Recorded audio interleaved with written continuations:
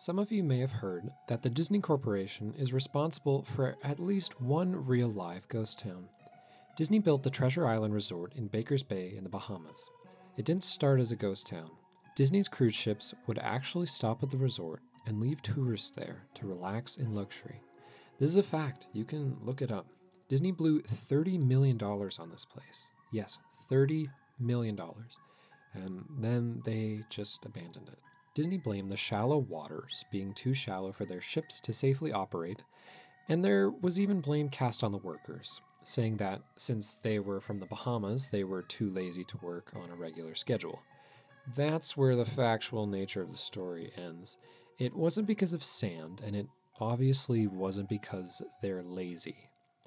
Both are convenient excuses. No, I sincerely doubt those reasons were legitimate. Why don't I buy the official story? Because of Mowgli's palace. You see, near the beach side of Emerald Isle in North Carolina, Disney began construction of Mowgli's Palace in the late 1990s. The concept was a jungle-themed resort with a large, you guessed it, palace right in the center of the whole thing. If you're unfamiliar with the character of Mowgli, you might better remember the story of The Jungle Book. If you haven't seen it anywhere else, you'd know it as the Disney cartoon from decades past. Mowgli is an abandoned child in the jungle, essentially raised by animals and simultaneously threatened and pursued by other animals. Mowgli's Palace was a controversial undertaking from the very start. Disney bought up a ton of high-priced land for the project, and there was actually a scandal surrounding some of the purchases. The local government claimed eminent domain on people's homes, then turned around and sold the properties directly to Disney. At one point, a home that had just been constructed was immediately condemned with little to no explanation. The land grabbed by the government was supposedly for some fictional highway project. Knowing full well what was going on, people started calling it the Mickey Mouse Highway. Then there was the concept art. You see, a group of stuffed shirts from Disney actually held a city meeting where they intended to sell everyone on how lucrative the project was going to be. They showed the concept art, the gigantic Indian palace surrounded by jungle, staffed with men and women in loincloths and tribal gear. Suffice to say, everyone flipped their shit. We're talking about a large Indian palace, jungle, loincloths, not only in the center of a relatively wealthy area, but also a somewhat xenophobic area of the southern USA.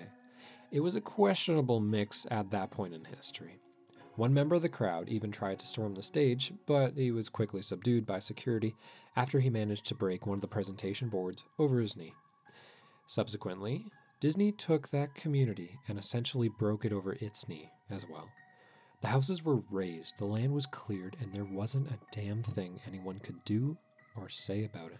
Local TV and newspapers were against the resort at the very beginning, but some insane connection between Disney's media holdings and the local venues came into play, and their opinions turned on a dime.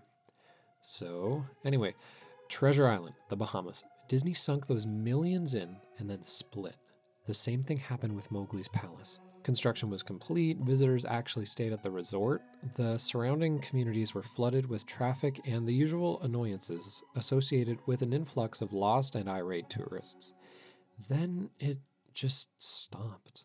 Disney shut it down, and nobody knew what the hell to think. But they were pretty happy about it. Disney's loss was pretty hilarious and wonderful to a large group of folks who didn't want this in the first place. I honestly didn't give the place another thought since hearing it closed over a decade ago. I live maybe 4 hours from Emerald Isle, so I really only heard the rumblings and didn't experience any of it firsthand. Then I read this article from someone who had explored the Treasure Island Resort and posted the whole blog about all the crazy shit he found there. Stuff just left behind, things smashed, defaced, probably ruined by the disgruntled former employees who had lost their jobs there. Hell, the locals from all around probably had a hand in wrecking that place.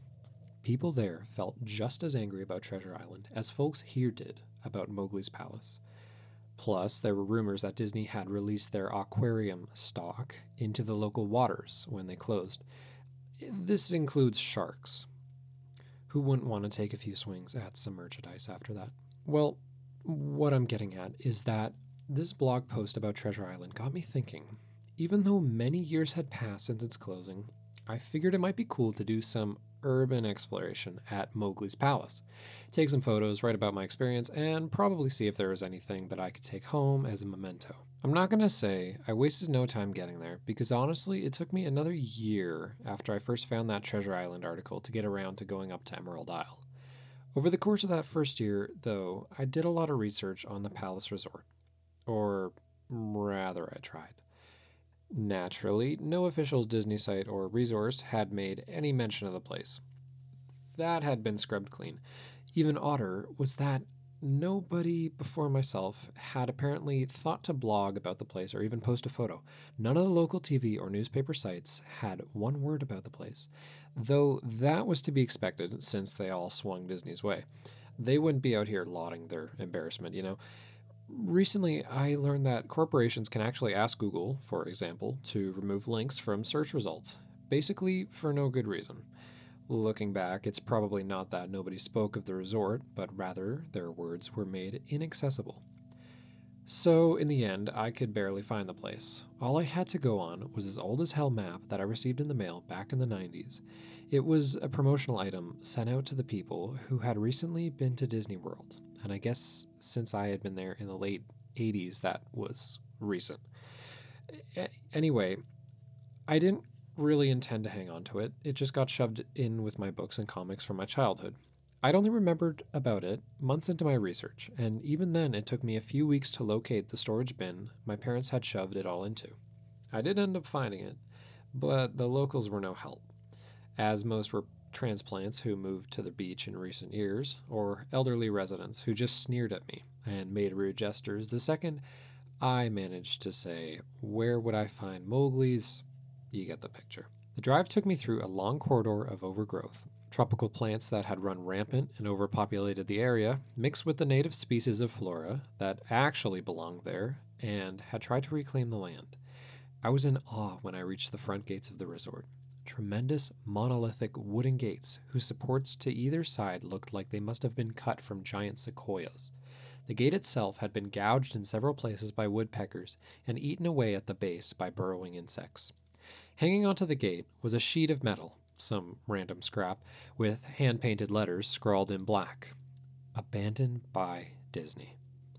Clearly the handiwork of some past local or an employee who wanted to make some small protest. The gates were open enough to walk through, but not to drive, so grabbing my digital camera and the map, whose flip side showed a layout of the resort, I set off on foot. The inner grounds of the place were just as overgrown as the entryway. Palm tree stood untended and ragged among piles of their own coconuts. Banana plants, similarly, stood in their own stinking, bug-riddled refuse. There was this sort of clash between order and chaos, as carefully planted rows of perennial flowers mixed with obnoxious tall weeds and stinking blackened mushrooms. All that remained of any outdoor structures were broken, rotting wood and various charred bits of unidentifiable material. What was most likely an information booth or an outdoor bar was now simply a pile of assorted debris chopped up by past vandalism and ravaged by weather. The most interesting thing on the grounds was a big statue of Baloo, the friendly bear from the Jungle Book, which stood in a sort of courtyard in front of the main building. He was frozen in a jovial wave toward nobody, staring into empty space with a silly toothy grin as bird crap covered whole swaths of his fur and vines ensnared his platform. I approached the main building, the palace, only to find the outside of the building covered in graffiti where the original paint hadn't peeled and chipped away. The front doors weren't just open, they had been taken off their hinges and were stolen. Above the front doors, or the gaping maw where they would have been, someone had once again painted, "Abandoned by Disney." I wish I could tell you about all the awesome stuff I saw inside the palace. Forgotten statues, abandoned cash registers, a full-fledged society of the homeless, but no.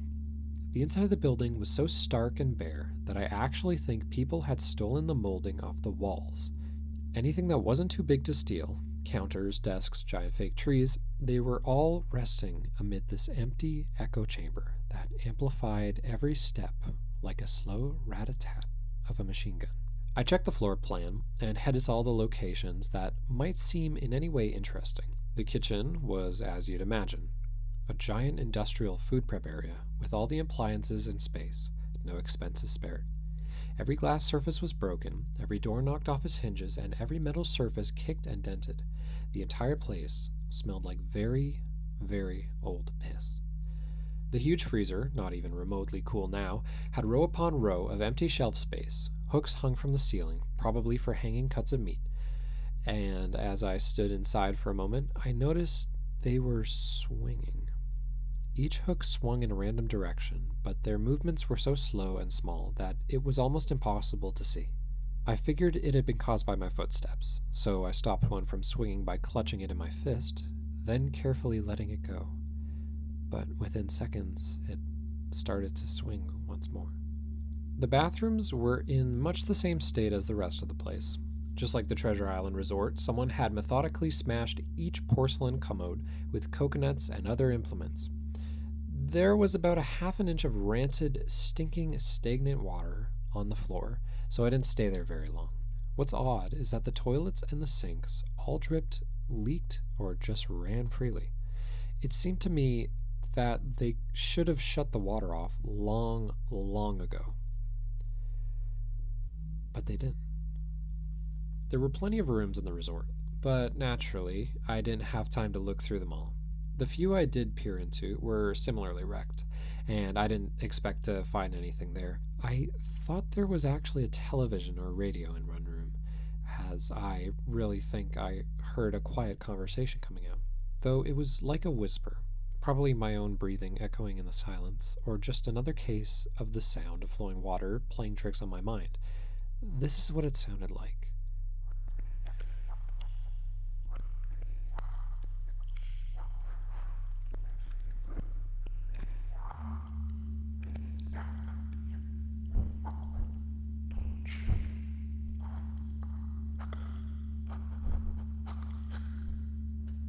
I know, that sounds ridiculous. I'm just telling you what I experienced, why I thought there might have been something running in that room, or worse, some vagrants who had holed up in there and probably would have knifed me. At the front doors of the palace again, I figured I hadn't found anything of note and wasted the trip up. As I looked out the door, I noticed something interesting in the courtyard that I had apparently missed. Something that would give me at least one thing to show for all my trouble, even if it was just a photograph. There was a lifelike statue of a python, maybe 80 feet long, coiled up and sunning itself on a pedestal right in the center of the area. It was almost time for the sun to start setting, so the light fell onto the object in a perfect way for a photograph. I approached the python and snapped the photo, then I stood on my toes and snapped another. I moved closer again to get the detail of its face. Slowly, casually, the python lifted its head, looked directly into my eyes, turned and slithered off of the pedestal, across the grass and into the trees. All 80 feet of it. Its head long disappeared into the woods before its tail even left the sunning spot. Disney had released all their exotic animals onto the grounds. Right there on my floor plan map was the reptile house. I should have known. I read about the sharks at the Treasure Isle. I should have known they'd done this. I was dumbfounded, just utterly stupefied. My mouth must have been hanging open for the longest time before I came back down to earth and snapped it shut. I blinked a few times and backed away from where the snake had been, back towards the palace. It took a few deep breaths and slaps to my own face to get myself right in the head again after that. I looked for a place to sit down, as my legs were feeling a bit like jelly at this point. Of course, there was no place for me to sit, unless I wanted to recline in the broken glass and dead leaf carpet, or haul myself up onto a desk of questionable reliability. I had seen some stairs by the palace's lobby and decided to go have a seat there until I felt better. The staircase was far enough away from the front of the building to be relatively clean, save for the startling accumulation of dust. I pulled a wedge of metal off the wall, once again painted with the Abandoned by Disney motto I'd become accustomed to. I placed the wedge on the stairs and sat on it to keep at least somewhat clean. The stairway led downward, below ground level. Using my camera flash as a sort of improvised flashlight, I could see that the staircase ended in a metal mesh door with a padlock. A sign on the door, a real sign, read, "Mascots only, thank you." This perked up my spirits a little bit, for two reasons. One, a mascots only area would have definitely some interesting stuff back in the day. Two, the padlock was still in place. Nobody had gotten down there, not even the vandals, not the looters, nobody. This was one place I could actually explore and perhaps find something interesting to photograph, or wantonly steal. I had come to the palace essentially agreeing with myself that it was okay to take anything I wanted because, hey, it's abandoned. It didn't take much to bust the lock. Well, actually, that's wrong. It didn't take much to bust the metal plate on the wall that the padlock was hooked onto. Time and decay had done most of the work for me, and I was able to bend the metal plate enough to pull the screws out of the wall, something no one else had apparently thought of or hadn't been able to do at the time. The mascots only area was a startling and very welcome change for the rest of the building I'd seen. For one, every second or third fluorescent light overhead was illuminated, even though they flickered and faded off randomly. Also, nothing had been stolen or broken, even if age and exposure were definitely taking their toll. Tables had no pads and pens. There were clocks, even a punching clock on the wall, complete with filled out time cards. Chairs were scattered around, and there was even a small break room with an old static filled television and long rotted out food and drink on the counters. It was like one of those post apocalypse movies, where everything is left in a state of evacuation. As I walked the maze like sub basement hallways of the mascot only area, the sights just became more and more interesting. As I went further, desks and tables were knocked over, papers scattered and almost melded with the damp floor, and a large carpet of mold was slowly overtaking the real rotting crimson floor covering. Everything was just sort of squishy. Anything wood disintegrated into mush when I applied even the least amount of force, and clothing items hanging on hooks in one of the rooms simply fell to moist threads if I tried to unhook them.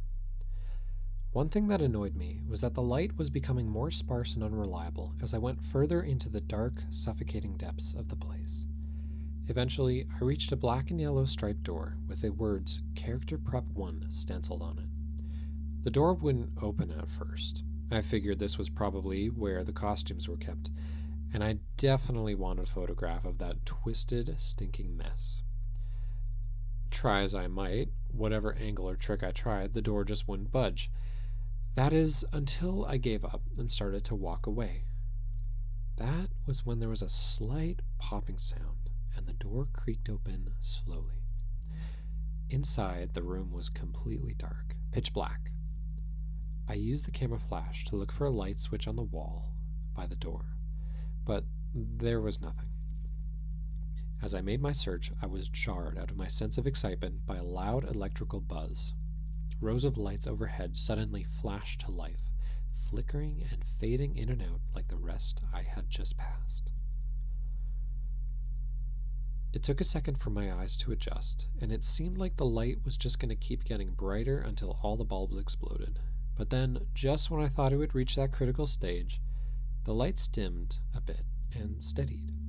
The room was exactly as I had pictured it. Various Disney costumes hung on the walls, fully put together, like strange cartoon cadavers hung from invisible nooses.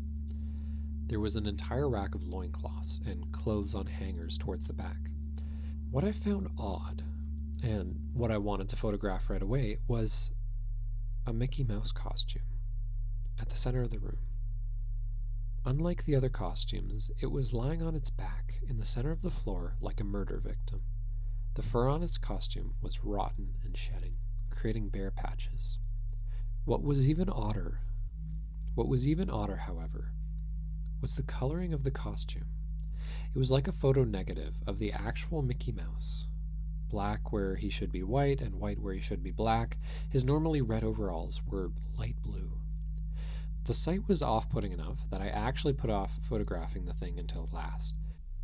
I took a picture of the costumes hanging on the walls. upward angles, downward angles, side shots to show an entire row of frozen, putrid cartoon faces, some with plastic eyes missing. Then I decided to stage a shot, just one, of the bedraggled character heads on the slick, grimy floor. I reached for the headpiece of a Donald Duck costume and carefully removed it so the thing wouldn't fall apart in my hands. As I looked into the face of the wide-eyed, moldering head, a loud, clattering sound made me jump with fright. I looked down at my feet, and there between my shoes was a human skull. It had fallen out of the mascot head and shattered into pieces at my feet. Only the empty face and lower jaw remained, staring up at me. I dropped the duck head immediately, as you'd expect, and moved for the door. As I stood in the doorway, I looked back to the skull on the floor. I had to take a picture of it. I had to, for any number of reasons that may seem silly, but only if you don't think it through. I need proof of what happened, especially if Disney was going to somehow make this go away. I had no doubt in my mind, right from the start, that even if it was just gross negligence, Disney was responsible for this. That's when Mickey, the photo negative opposite Mickey in the middle of the floor, started to get up.